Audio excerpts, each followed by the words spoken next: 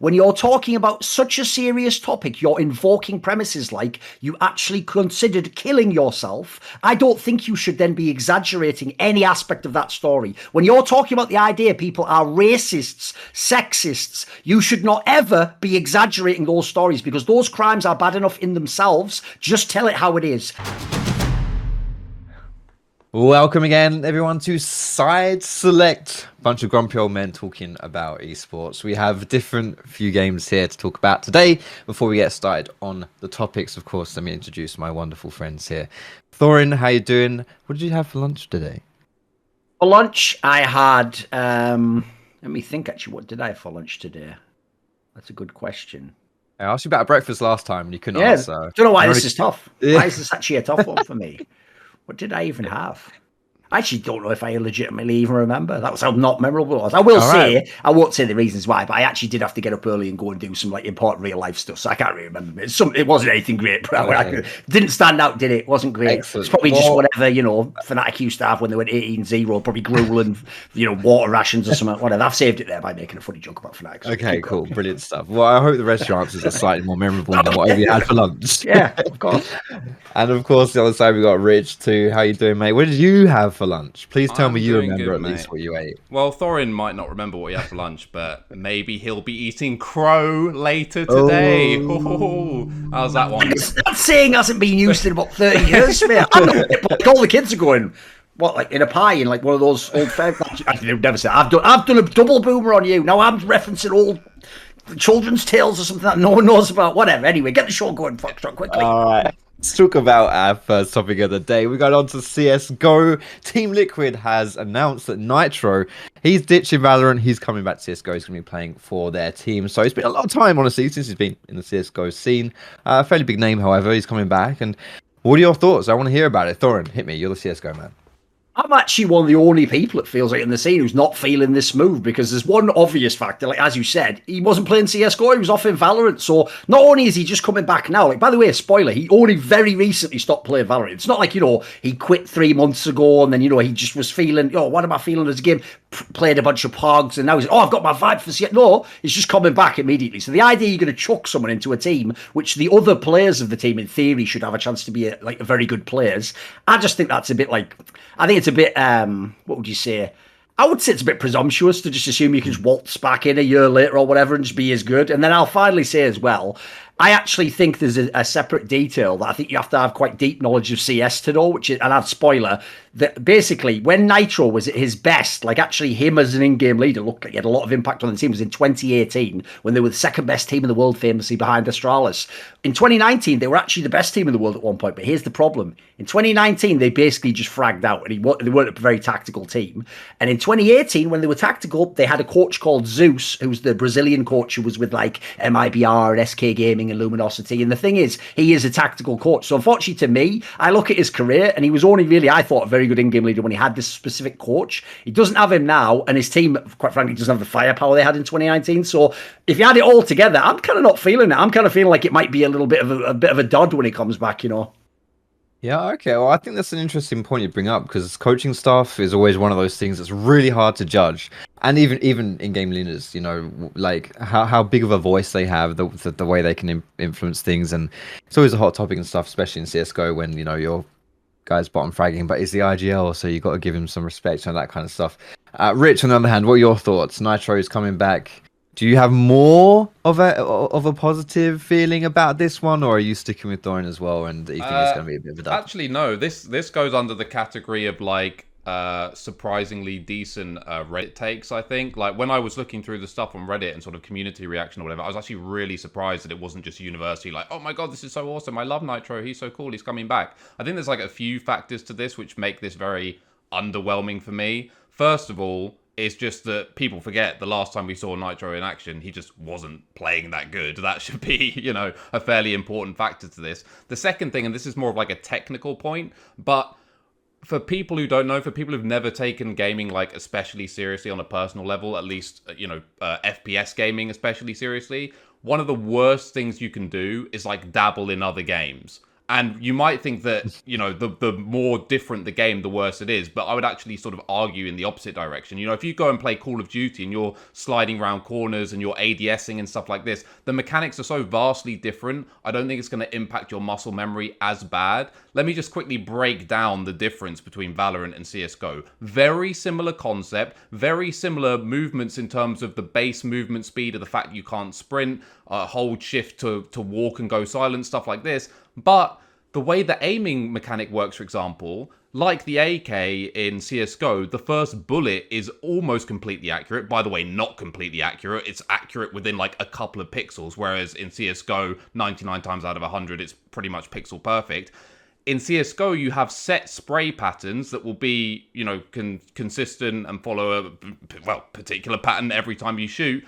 That does not exist in Valorant. You have what Riot describe as like variable spray patterns, where they say really confusingly it's like half predictable, half like organic, which is weird. But basically they have this quasi spray pattern system, which means that you have to quote unquote adapt as you're spraying, which some people have said this makes it more skillful, but to me it means the opposite. But regardless of that, you also have bloom effect. Now bloom is the most outrageous aspect of all of this to me, but essentially bloom is your bullets don't always go where you shoot. They go within a parameter of where you're shooting, like a chord or something. Yeah, so if you imagine like it's just a small circle is your reticle rather than a dot, then they don't go in the middle of the circle. They can go anywhere within that circle. Yes, so to me, switching back from this game, first of all, you weren't playing that well in the first place. Secondly, then you piss off to Valorant for however long and start playing on a game with very different mechanics. Now I'm expected to believe that you're going to come back to the original game where you weren't playing particularly well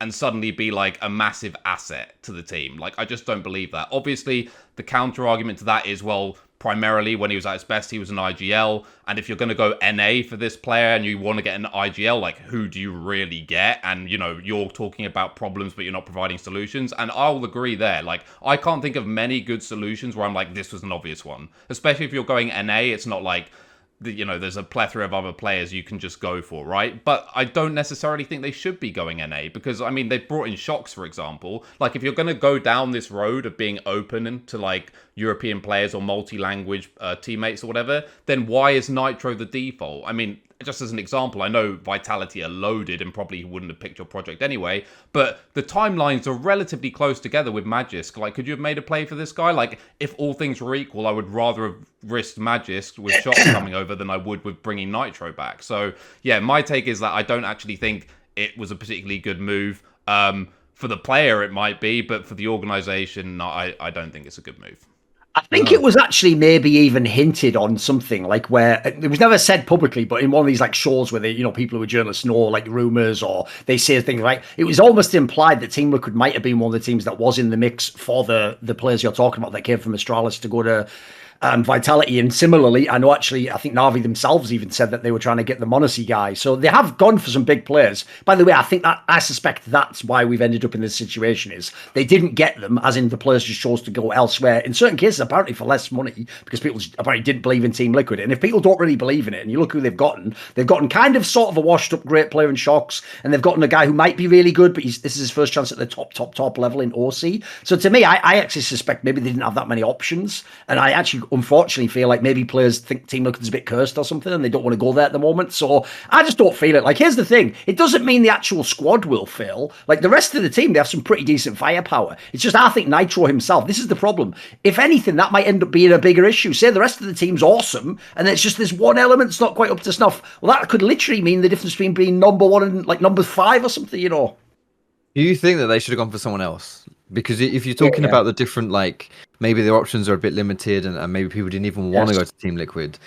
But, you know, if with that in mind, so if people didn't actually want to go, maybe Nitro's just the best they can get. Like, do you think maybe there was... No. Mate, my mate MSL is literally sat there waiting, like the guy in the 1950s, like, fucking R&B song. He's just waiting, crying next to a phone that's never going to ring, mate. That guy already could walk in tomorrow and be way better. Similarly, people might know G2 got Alexi B. That was back and forth. Apparently, that was all about big... It hasn't actually officially happened yet because the buyout's apparently being the... So again, if you come in with a big balls offer, maybe he comes. Like, I think there were people you could have gotten And it's just that the problem is, and this is the final detail we have to add in here, which does also shade why it's happened, is Nitro was in Team Liquid and he played with, especially Elige for a long, long time, and then NAF for a few years now. So I think also, like, I won't say it's pure nepotism, because obviously he did have a real history. It's like he's just their mate. But I think there's a little bit of that. I think it's like they're sort of thinking, like, right, since we know how he is, once he's in the team, right, that's that taken care of, and obviously we're cool here, and then we just have to figure these two out. So I think there was a bit of that, whereas to me, you don't make teams based on things like that. You make teams based on who's good today. You don't do it based on the past, you know? Yeah, and the sad thing as well is they're never going to be, like, this lineup, unless something weird happens, and, like, you never know if a player is, like, cerebral as shocks. Like, he could randomly be a top 5 player next year. Like, he's done it before where he's kind of dropped off a cliff and then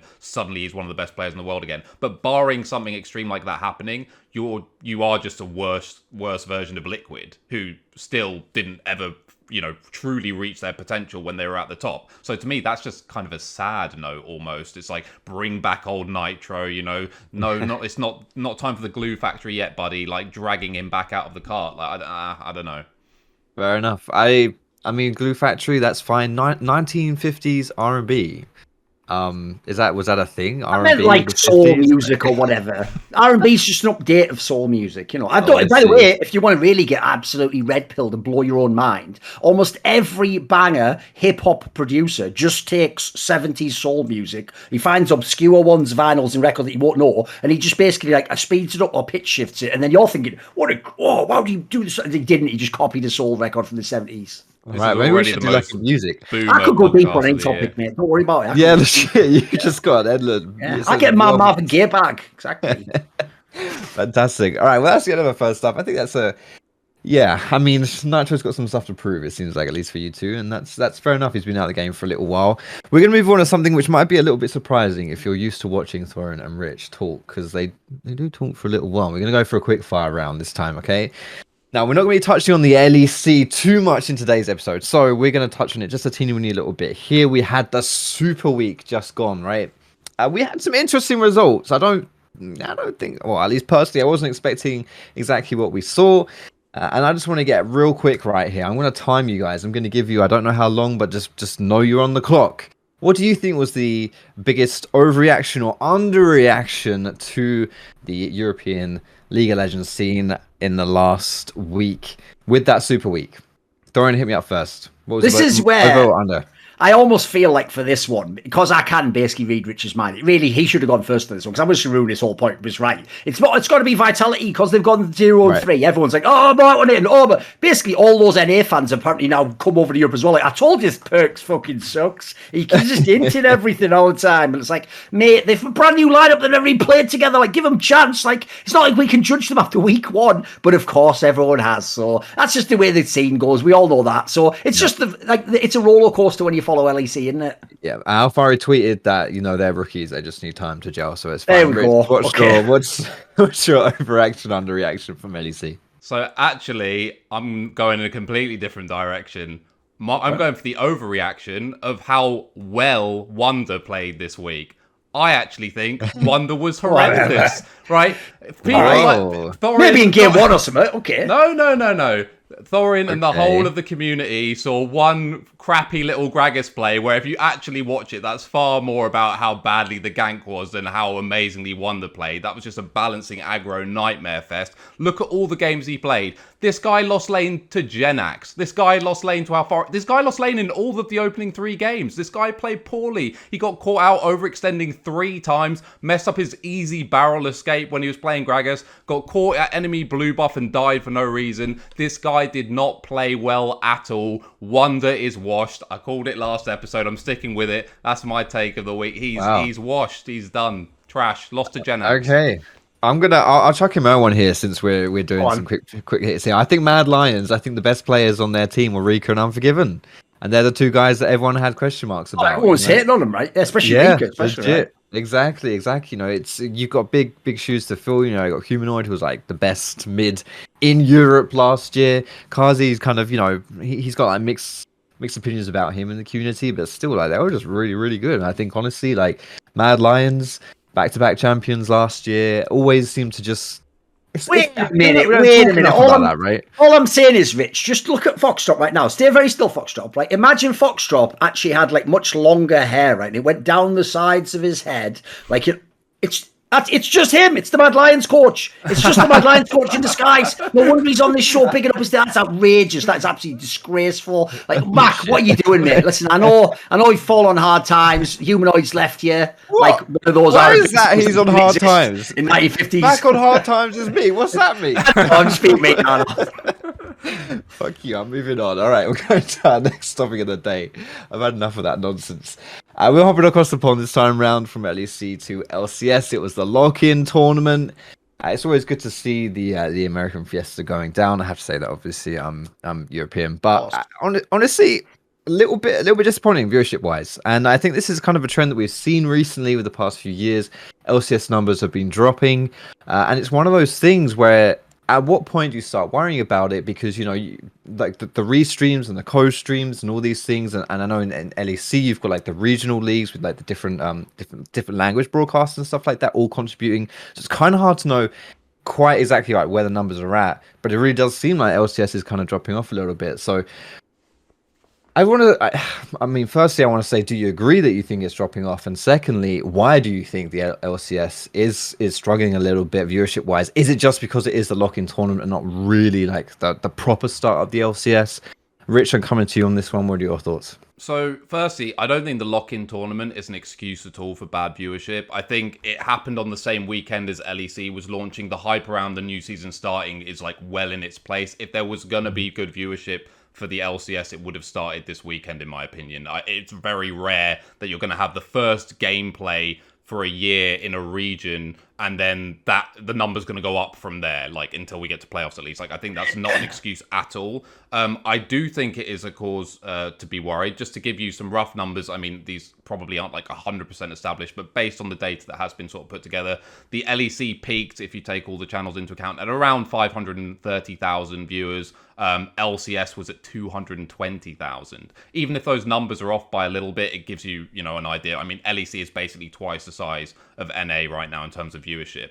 In terms of why it's happening, I think it's a two-pronged issue. I think generally in the community now, I think there is a generally held belief that you are watching a lower standard of league when you're watching the LCS. And if we sort of ignore the East for now and just say people who are interested in that are going to be interested in it or they're not, sort of regardless of anything else, when you're talking about Western audiences, I do think in that area, they're going to generally pick what they believe to be the higher level of league. I don't think that should necessarily have a huge impact, but I also think when you couple it with how the ecosystem supports itself from a league perspective, it's huge. In the EU, we have the regional leagues, which obviously it helped this year, having a lot of well-known players going down into them to sort of, drag them up a little bit. But at the same time, those leagues on their own were trending pretty heavily upwards. And even though there's no relegation and promotion, everything in Europe does feel somewhat connected. You feel like you're watching the future stars whenever you watch the best teams in the regional league.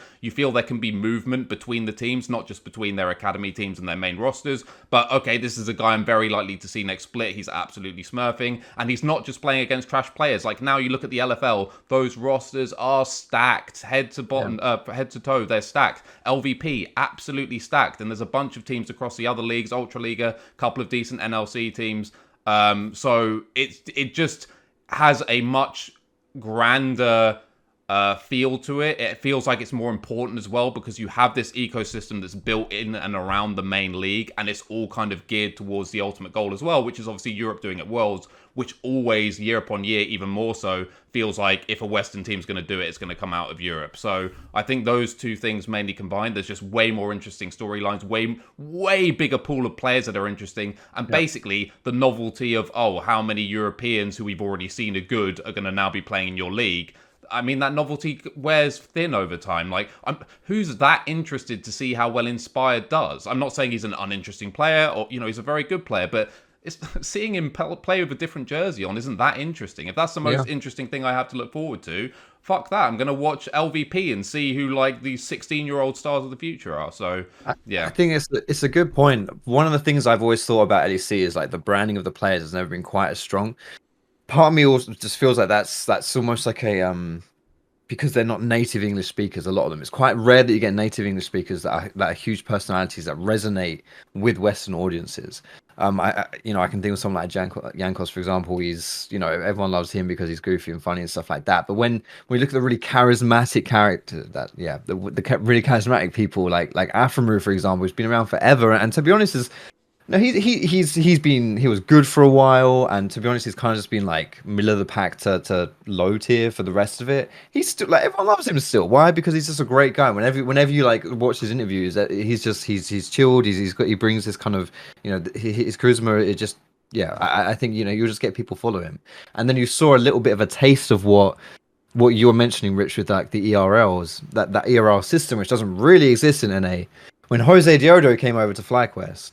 What the hell, man? That was ridiculous. He brought over like these rabid fans from Latin America. FlyQuest even started hosting Spanish-speaking LCS restreams just because he has such a huge following, coming over there. And like, he's not exactly like a super talent or anything like that. It's just when you have these like smaller communities, I guess, like regional communities, it really benefits. Like they watch, they watch the games, and you've got like France, like Poland, and like the Spanish, all that kind of stuff, like all crazy like in the EU as well, which I think NA kind of lacks. I've talked enough now, though. Rich, what do you think about LCS and why you think those viewerships are kind of dwindling?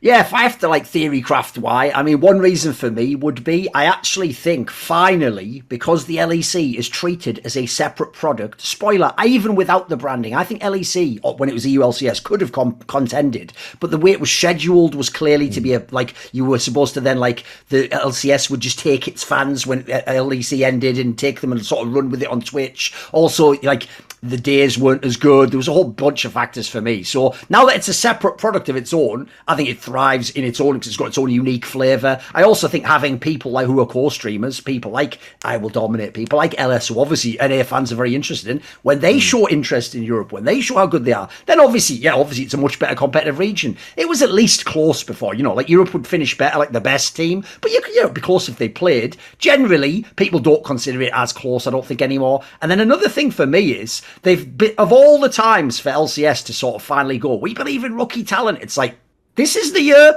So I don't know how we've ended up in a scenario where people who have branded themselves well, like Jensen, is an icon of the LCS. Even though he hasn't been there, this other guy, I think Jizuki, he's still been there a couple of years, and he has obviously a fantastic character, a super entertaining player style. You can't just build up stars like these and then go, hey, I've got a 17-year-old kid called Jojo Pion. Who is he? Oh, Peter Dunn says he's really good. Mate, no one will even hear that interview, so they'll just go, who? And it'll look like a FlyQuest mid lane or something. And then also, let's add this one other detail in. You look at the rosters, and obviously some of these rosters are whack. They put in the academy squad because of visa issues. By the way, spoiler fans, if this was the beginning of LCS and it counted to qualifying to Worlds, they'd have found a way to get those deals done in time to have the visa and people would be here. They wouldn't be fielding a whole roster squad of nobodies. So, to me, who the hell wants to tune in and watch TSM Academy lose? I want to watch the real TSM lose. You know where that was going, obviously. That goes without saying. And I'll say I agree with Rich. I don't think it is an excuse to go. It's just a lock-in tournament. First of all, cocksuckers, you can edit it out, obviously, if you don't say that. We don't have a lock-in tournaments. You get an extra tournament. You get an extra tournament in the year. Everyone's crying about not enough tournaments. You get an extra tournament. You don't even pay any attention to it. You go, I'm just going to treat it like it's just like the pre-season. And then on top of that, how are we all going to gaslight everyone? Is week one of a league, the least interesting BO1s, as good as a tournament? Dude, LEC lock-in last year, LCS lock-in was banging last year. You got to see best of fives between those teams. It was all the best players. It got me hype. I actually think if you do it properly, lock-in should, in theory, have a big spike at the beginning of the year because everyone's been in the off-season dying to watch some league. There's nothing to watch. Spoiler, you could have watched Demacia Cup or something. I know no one watches LPL. So, I think in theory, it's a bad sign across the board. I think that the viewership's so low. Makes me feel like this is the year where it just gets depressing for LCS. Wow. So I'll just add one thing as well, which is on your point of a supposedly hype player like Jojo Pion or whoever. The amount that the community as a whole is able to get hype based on this player is so limited because of how the region has treated Academy, not just from a literal sense of how much finances or whatever has been put into it. There were years where it wasn't even streamed, where you literally had NA LCS Academy and there was nowhere to watch the games. Players were going on Twitter and posting screenshots and clips and just memeing the fact that no one could even watch their games live. So to me, that's mental. And then you contrast that with LFL gets more viewership than LCS. Like, just straight up, it just gets more viewership than LCS. LVP almost gets more viewership than LCS. And then the equivalent academy system in North America wasn't even streamed for a period. Like, actually mental. Now, I did notice they announced a bunch of talent people, and they're clearly trying to like build up academy more for this year. But I don't want to say it's like too late, as if the game's going to die before they're able to turn it around or something. But as far as I'm concerned, for this year, it's too late. Like, you're in now. Like, this is what you're seeing now, the product you're getting now, and the viewership you're getting now. I don't think it's going to go up. Like, I think it's just going to trend in the same way that it has done. Like, mountains need to move, I think, for that to change. So, yeah. I think for what it's worth, it's really hard to properly like diagnose these kind of things as well. And something that I view from the LCS perspective is, who wants to watch LCS Academy when you just watch LCS? Like that's the thing, is like Academy kind of just competes with the main LCS broadcast. Like, sure, obviously, like you're watching people who could be coming up in the LCS in future years, but then you just wait until they come up to LCS if you want to watch them. And then the rest of the Academy roster, like teams are filled with players that, like the gatekeeping players who aren't quite good enough for LCS, but they've been around for like 10 years, and they're still able to find spots in Academy because they're just better than any of the available rookies. It feels a lot similar to how like NLC, which is the English regional league broadcast, doesn't get very good viewership at all. I would know. I've been part of that broadcast for a long time, and no connection there. So yeah, well, I'm not on it anymore actually. So in that case, it doesn't make sense. If it shoots up, then yeah, I'm gonna be Fair a little bit miffed, but. Yeah, it's because it competes with LEC. Like, if you want to watch an English League of Legends broadcast, you watch LEC. The reason why LFL and LVP and even like the Ultra Liga and all of these like regional leagues are so popular is because if you want to watch a like Polish broadcast, like Polish teams, you watch that league. It doesn't have competition from the LEC, and even like really like comparatively smaller regional leagues like the Portuguese league and the Greek leagues and stuff like that, they'll still pull in a few thousand viewers for the same reason. I just think I think the LCS, I just don't think people care really a huge amount about Academy. But to be honest, I don't know what I'm talking about. I'm trying. By the way, though, if people are not fans from the old days, this is a crazy, surreal conversation that even could exist. Like, if you go for the first 3 or 4 years of like LCS era, like NA was like, I'm going to guess like 2 or 3 times more. They had all the stars, even if the players weren't as good. Like, the joke was even the EU fan watched LCS. By the way, maybe I should add that in. There's an area I think it might have changed. In my opinion, whenever I looked at fans who were from EU, they watched the EU LCS, LEC, and then some of them would watch LCS as well. Like, you want to see double A after. I don't think those fans watch the LCS now, dude. I think for real, there's so many teams in LEC that are good. It's not just 2 or 3 at the top. I think they probably just watch LEC. I think they probably don't bother staying up late and 2 a.m. watching that, Yeah, I think that's a good point as well. I always thought that back in the day when I was, doing my YouTube stuff and whatever, like in 2014 and whatnot. It's like, who wants to work with EU LCS? It's all about NALCS. That's where it was at. But times have changed. We'll see what the future holds for like someone who appears on the LEC every 3rd week. If only. That's another one. NLC, get in touch. LEC, get in touch. Anyone, fucking get in touch. Yes, exactly. Please, mate. I got a mortgage to pay, for fuck's sake. All right, we'll move on before I start crying. This is pretty juicy stuff, actually. I know Froskurinn as a character is pretty controversial within the League of Legends scene, and probably any scene really. I think as a character, she's quite abrasive. She definitely doesn't mince her words, and Thorin, you might know a few things about people disliking you for that kind of reason. So let's talk about her, because she recently posted on the G4 TV subreddit. If you don't know what that is, G4 TV, that's where she works now. I think it's like a gaming show thing on Twitch, like news and stuff like that, but she works as a host there. And they recently asked about, the hate that female hosts were getting in the gaming scene, and Froskurinn replied to that, and also touched a lot on her time in the LEC. And there was a lot of banger stuff there. Like she said, and I quote, that the management disparaged and bullied her and her peers during negotiations. He said that they failed to invest in upcoming talent and meritocracy, and instead lean back on hiring nepotism. Love those words. And the absolute, like, kind of left me speechless, honestly, when I read it, was what she said at the end, which was, she said, I would have committed suicide if I stayed in the LEC, and that's why I left. Um, wow. Talk to me about that. A lot of, yeah, that's big. Rich, I'm coming to you again. What are your thoughts on that? Yeah, so I think it's really easy with someone like Froskurinn to just immediately jump in and be like, she's full of shit, she's lying, like she has no credibility, blah, blah, blah. And to be honest, all of those things could well be true, right? But I think what's super important to say is that whenever you're dealing with topics as serious as this, especially, you know, talking about suicide, bullying, discrimination, these kinds of things, the victim's case should always be treated seriously, at least to begin with. Even if you have as bad and dishonest a track record as Frosk definitely does, right? If it all turns out to be bullshit or massively exaggerated, then so be it. But we just can't set a precedence where victims aren't listened to and taken seriously as a default. That cannot happen. So that's the first thing. In terms of like the most interesting things I took from this, I would kind of focus on like the nepotism point, mainly because that is something that is a continuation of something that we know at least used to be true. We know that for a fact.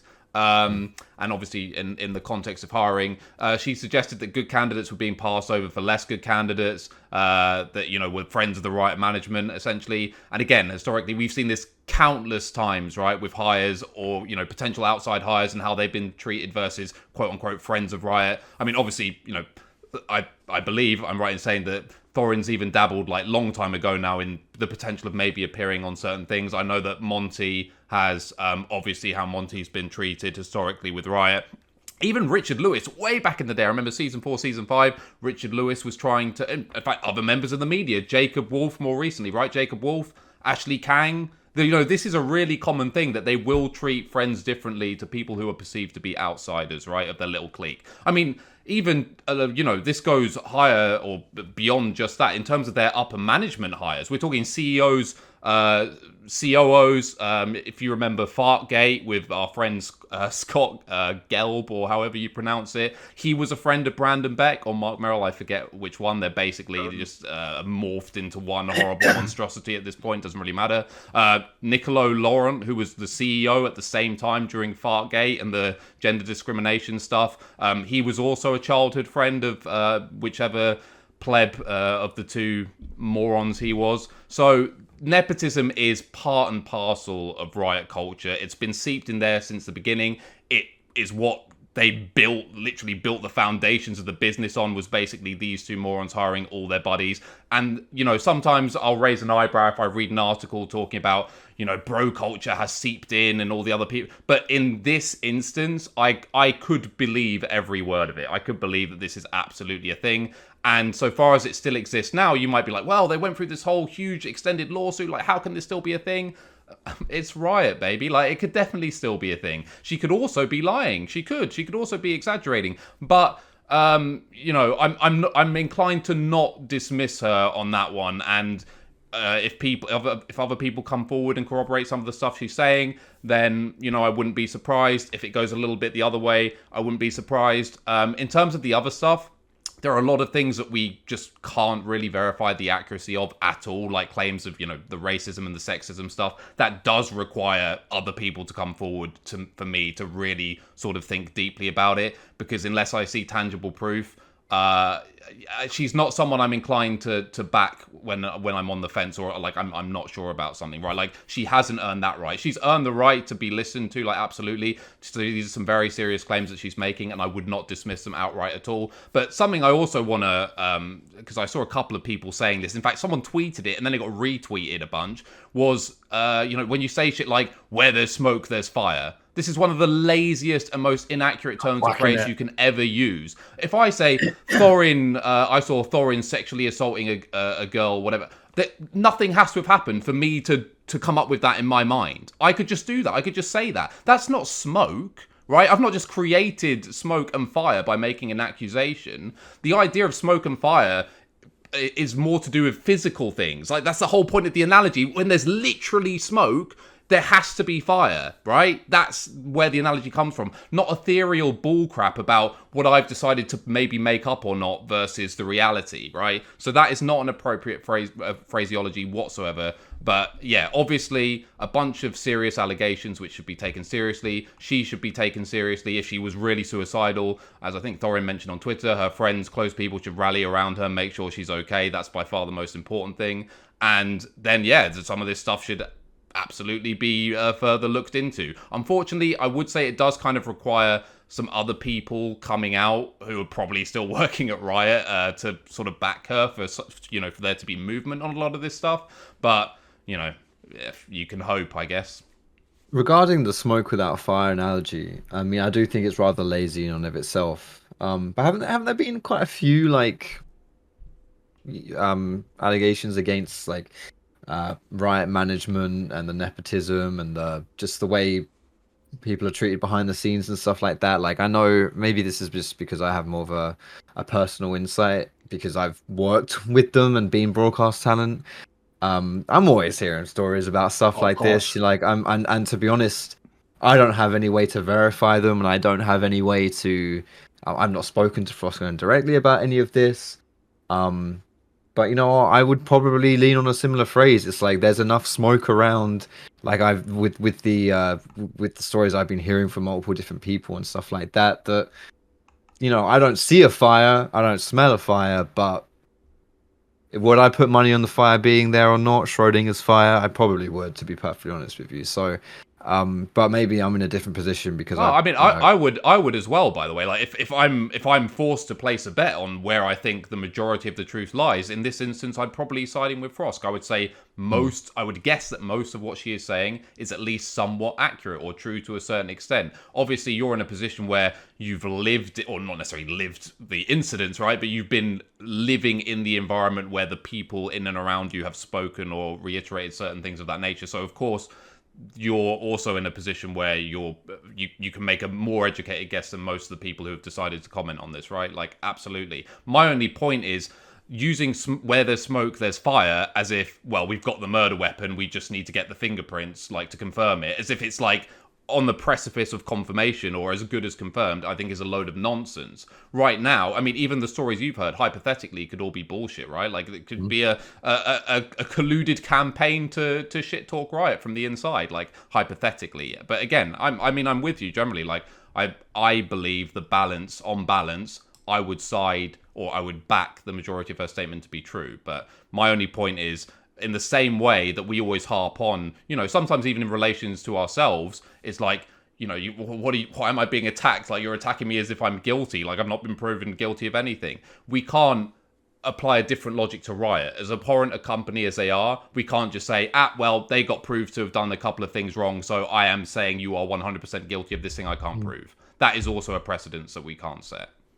I have a problem with this, though, which goes like this. It's not about saying whether she's a flat-out liar and this is all fabricated and, it's some sort of sign that she's decaying mentally or something. No. Here's the thing. As you say, first of all, nepotism exists in every single industry. Bad hires exist. People having biases, whether it's racial or otherwise. There's plenty of reasons people can be biased against you. Could just even be some stupid personal petty beef from years ago, or you've said something against Riot, even if you're really talented at the craft. My problem is this. When you're talking about such a serious topic, you're invoking premises like you actually considered killing yourself, I don't think you should then be exaggerating any aspect of that story. When you're talking about the idea people are racists, sexists, you should not ever be exaggerating those stories because those crimes are bad enough in themselves. Just tell it how it is. Let the other people decide what the crime is worth. Don't try and sell it like you're the prosecution lawyer just out there, because there's no force coming back, is there? There's no defense lawyer in this case. There is no trial even. Notice that's a very key detail. All you're doing is going, vague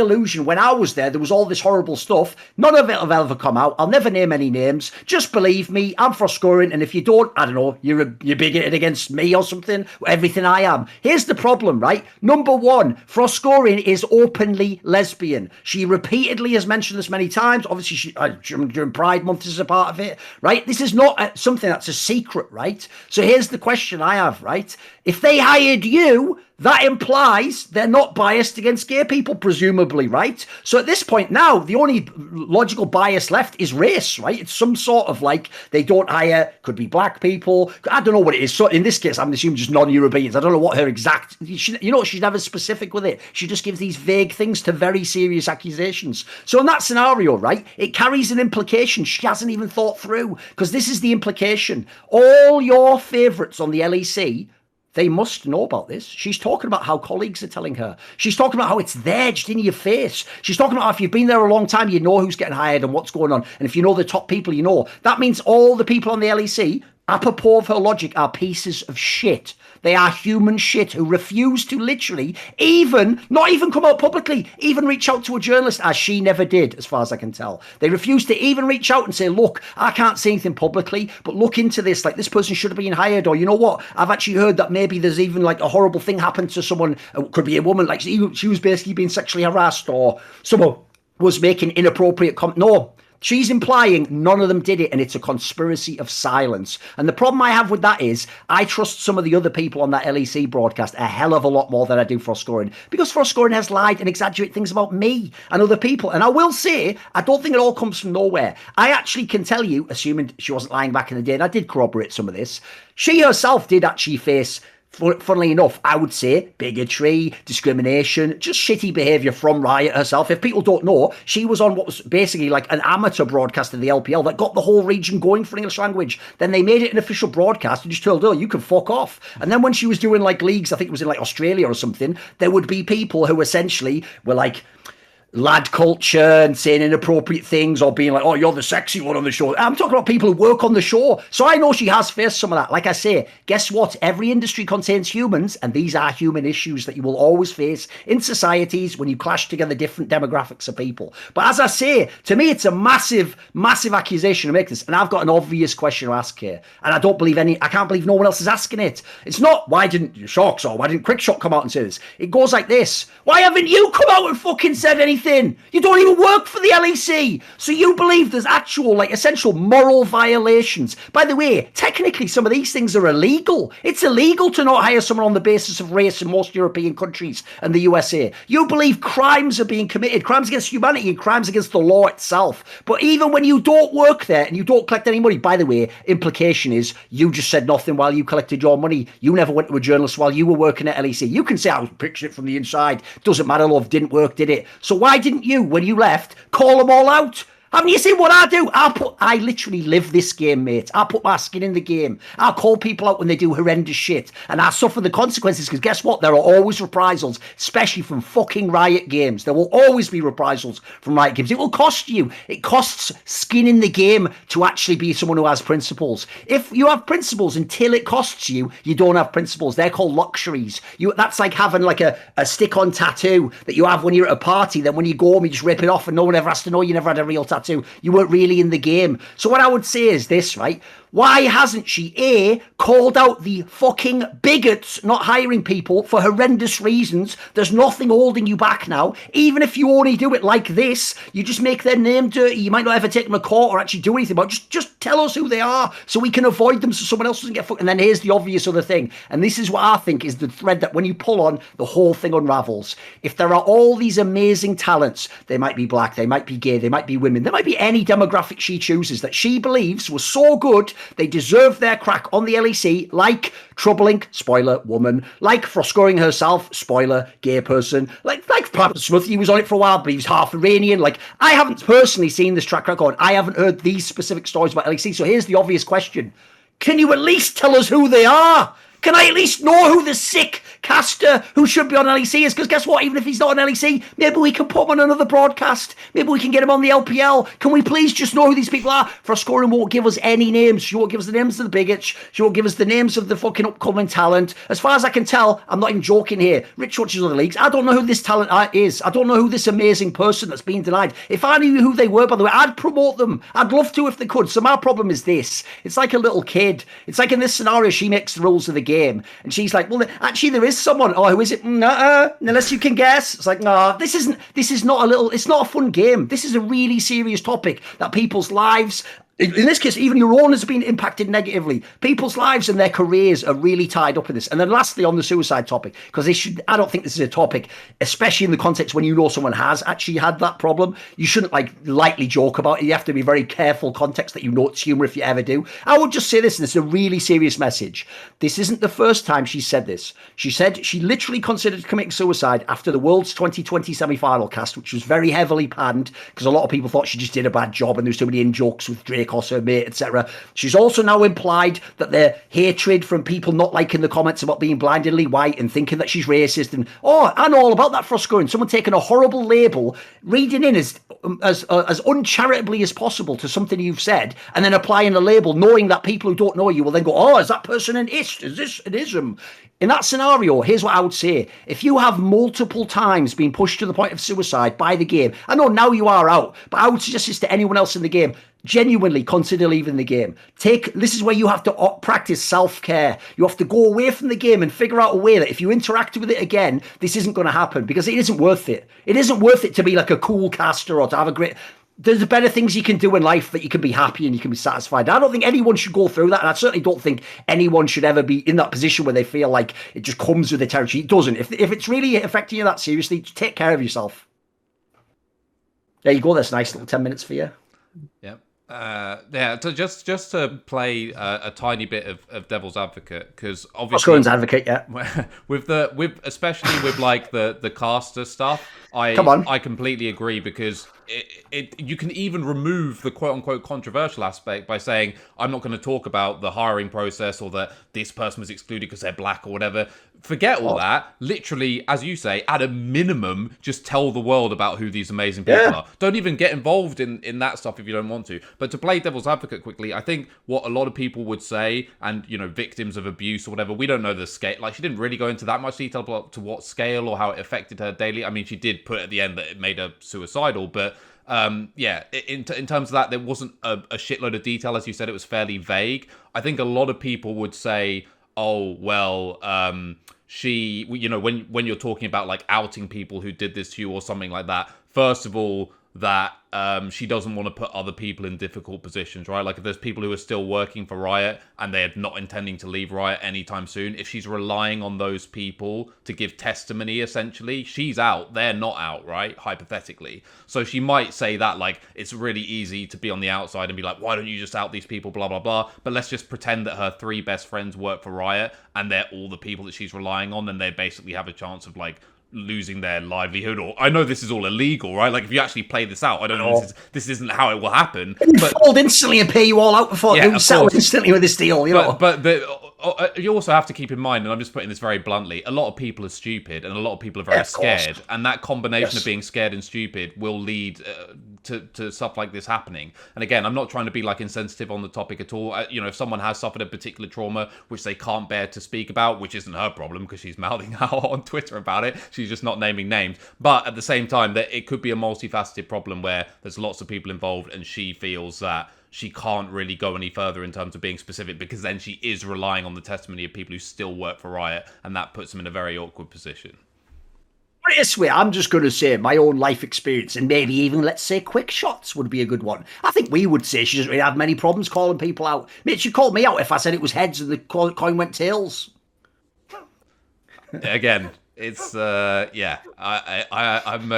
trying to put myself in the best case scenario of, you know, my most generous interpretation. Again, I think once you go make the decision to go on Twitter, or sorry, on Reddit, and unload all of that, it does kind of hurt your case to not be specific in at least some elements, and to not give someone at least something tangible other than what your own personal mental state may or may not have been at one point in time. That then it does kind of make it a little bit more self-involved, and you haven't actually really helped anything. You basically just said, oh, that town over there, that one, yeah, bad place, don't go there. Why? Just don't go there.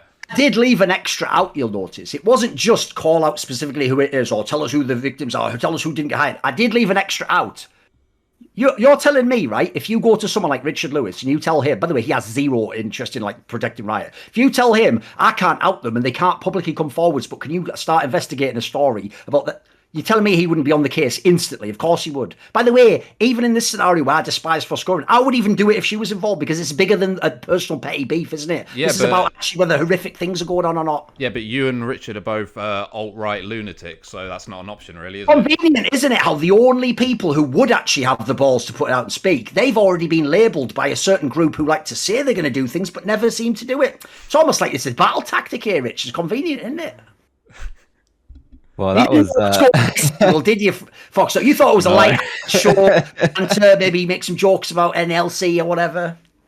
Yeah, mate. I'm kind of speechless, honestly. I don't really have much to add on to the topic. I think you guys kind of just.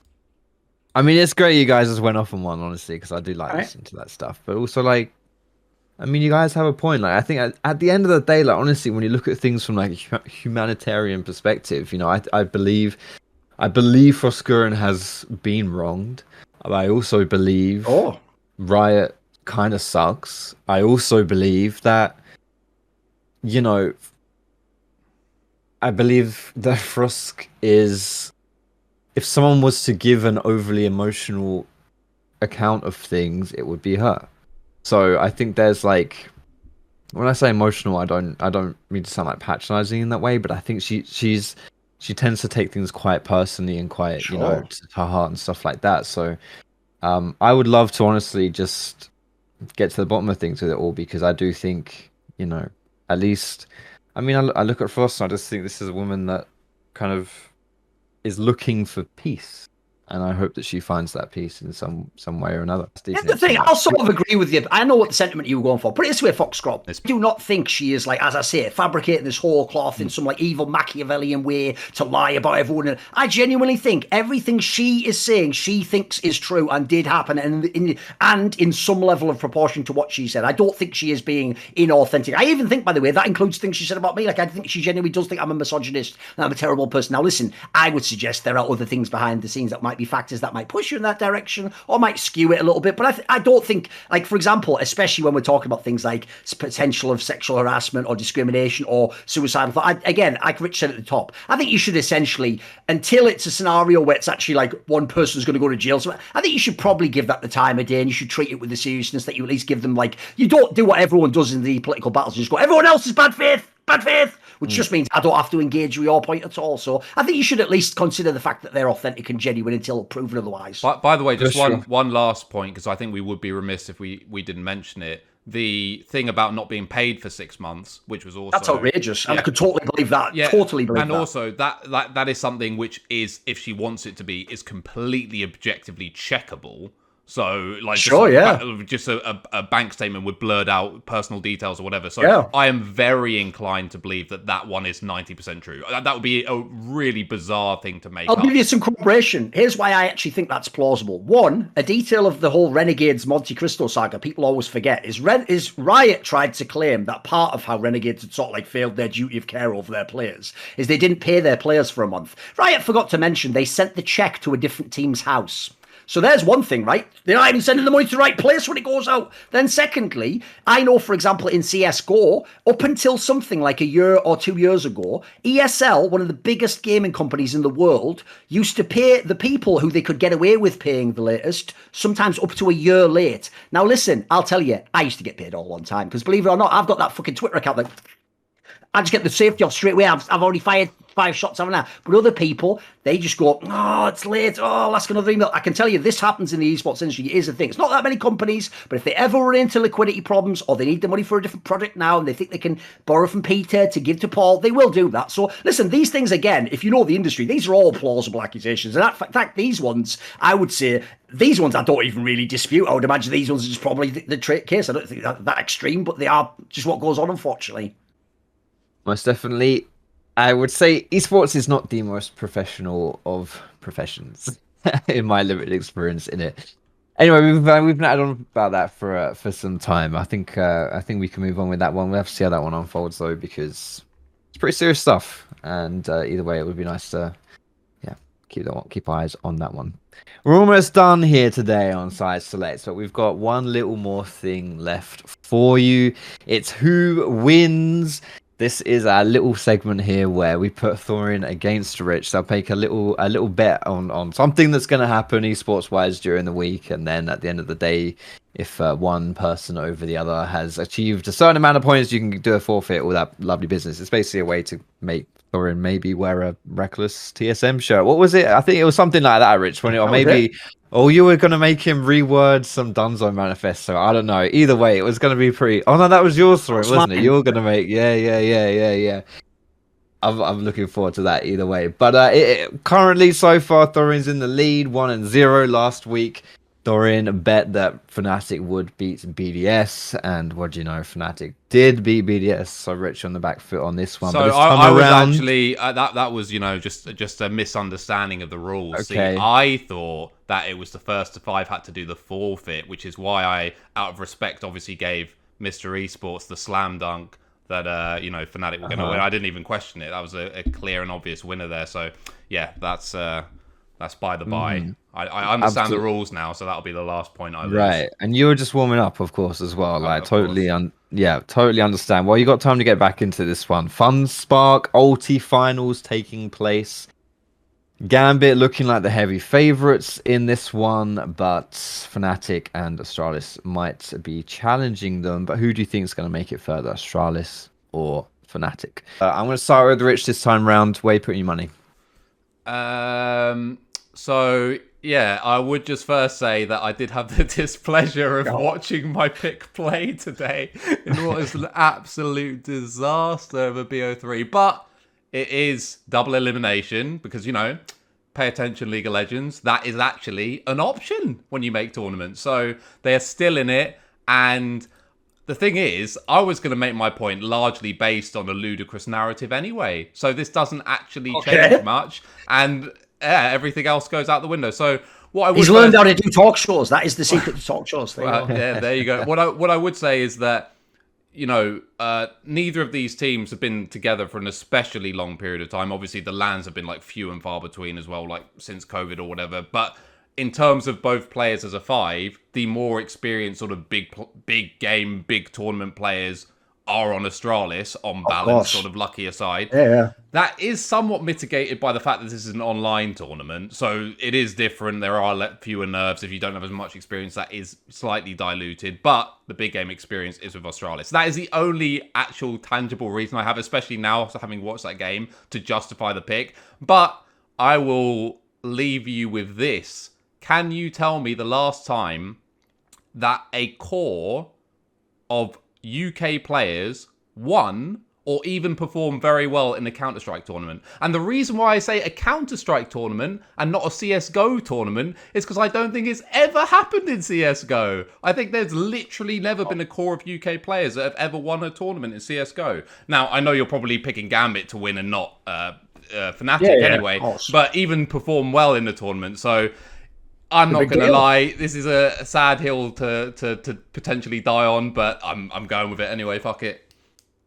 Yeah, basically, if people don't know, like, we did do the picks. Obviously, we don't do them right before because we have to decide who takes what. We did do the pick before any games were played, so Rich is just going to honour his pick that he was going to take Astralis. I'll also say as well, it's not like it was an impossible one. This isn't one where it's super far apart. Like, Astralis' first LAN was a banger, even excluding the crowd stuff. Some of the players played well. Maybe they just had a couple of bad LANs and now they can get together, they've had some time to get together, and it's going online. Maybe people like Lucky play better online. There was factors that could have gone for it. The problem is this. First of all, just like with my bet in League of Legends, long-time Fnatic admirer, always like to take Fnatic's sides and big them up and explain that they'll probably win. A lot of people know that. So what I'll say is this, I'm going to take Fnatic for this one. The reason why is this. Astralis on paper maybe has potential, but they've kind of like not really shown it when it's mattered after that first tournament where, if you don't know, on Counter-Strike especially, the first tournament of all of them, we call like the first few tournaments the honeymoon period, where usually, you get to know each other and the other teams don't know you. Like the first couple of tournaments should be your best in that sense. They should show that like you've got mad skills, because that's when no one's watched your demos. They don't know what you're going to do, but you can know what they're going to do. The problem is their best tournament was the first one. So if I go on the Fnatic side, Fnatic so far haven't really been wounded. They became really good online with this lineup, and everything was just looking up. All the markers going up. They were going on win streaks. Everyone was fragging out of their minds. And then when they did come to their first LAN, they actually were pretty good. The placing wasn't so crazy. But if you go and look who they played, who they lost to, how they played, they looked actually pretty legit. So to me, I actually think more potential's on the Fnatic side. I think they're already, if you go across the board, I think they're overall showing it. And the thing I love about the Fnatic squad is, like the Astralis in its makeup, but it's working better. They've got a brilliant mixture of not so experienced players and super experienced players, and then the players are in the right roles. And then I actually think low key, the like fragging distribution and performance distribution across this team is really impressive, actually. And as Rich says, just as an aside, because obviously you have 3 UK players, legitimate UK players. It's not like when Mantu, like, is like technically like Polish, but he came to the UK and lived there and was like, should I call myself UK for a while? It's like, you can do what you want, mate. So in this scenario, it is actually a true UK core. Yeah, that would be crazy if that could become anywhere close to a contender to win big lands. If you could ever get in like the top 5 of the rankings, this would be big time stuff in CSGO. The UK has unfortunately been something of sort of an also ran, if not even also ran, just some sort of like a side note at the bottom. Like there used to be these country called the UK used to play in these tournaments. All right, so we got Rich taking Astralis, and we've got Doran taking Fnatic. I mean, I'm not even really taking Astralis. I'm taking basically blame F, and if he doesn't play well, then it's just out the window anyway. Like. Also, by the way, to be fair, if you watch those games, like Config is the other player you would pretty much put your money on to do well. He's also been pretty underwhelming these last few rounds. So I would say he's one player I do expect to take over and become really good again. So I think that like, this isn't the best Astralis you've seen so far. It's just I think that if I have to pick, I take this Fnatic for this one. All right, well, you guys better hope that's going to happen now, because Rich, you're already 1 point down in these sweepstakes. You know, you got some ground to make up, and no one wants to go down 2-0. I tell you, 1-1 is a lot closer, and I know that sounds dumb, but it's just the truth. 2-0. All right, that's going to do it. Is 2-0 is your comfort zone? Shit, I should have said 1-0 is my comfort zone. Now I've just conceded the next point already. No, but it's fine. Now you're set up for the next. You know, when everything goes tits up this time around, it's cool. You're investing in the future, mate. It's very smart, actually. Diversify your excuses. It's very good stuff. That's gonna do it for us here today on Side Select. Any last words from our friends, Soren, mate? Want to say goodbye to anyone? I would just say this is probably the heaviest episode we're ever going to do. But I actually do think, even though it might have seemed before and after, like everything was very jocular, it was all just being silly, and, you know, obviously some takes are serious, but it's still video games. I would just say the more serious stuff we talked about, like, I think in general we actually covered all bases on that. We were quite fair to the people involved, didn't try to just read bad intentions. So I would just say I hope we can continue that trend if we ever have to touch anything heavy again. Yeah, and just to add on to that, I would like to say, before anyone wants to do something really fun / clever with, you know, clipping tiny little excerpts or whatever, that I will just always reference them back to this timestamp, which is, as I said before, even with Froskurinn, with anyone who is, you know, potentially a victim of something that this serious, they should always be taken seriously. You should always assume that there's a high likelihood that they are telling the truth, even if perhaps it turns out that they aren't, because it's super important to maintain that precedence, even with people who have proven up to this stage to be scumbaggy little a-holes. On that absolutely delightful note, we're going to sign off. Thanks so much for watching, guys. See you next time.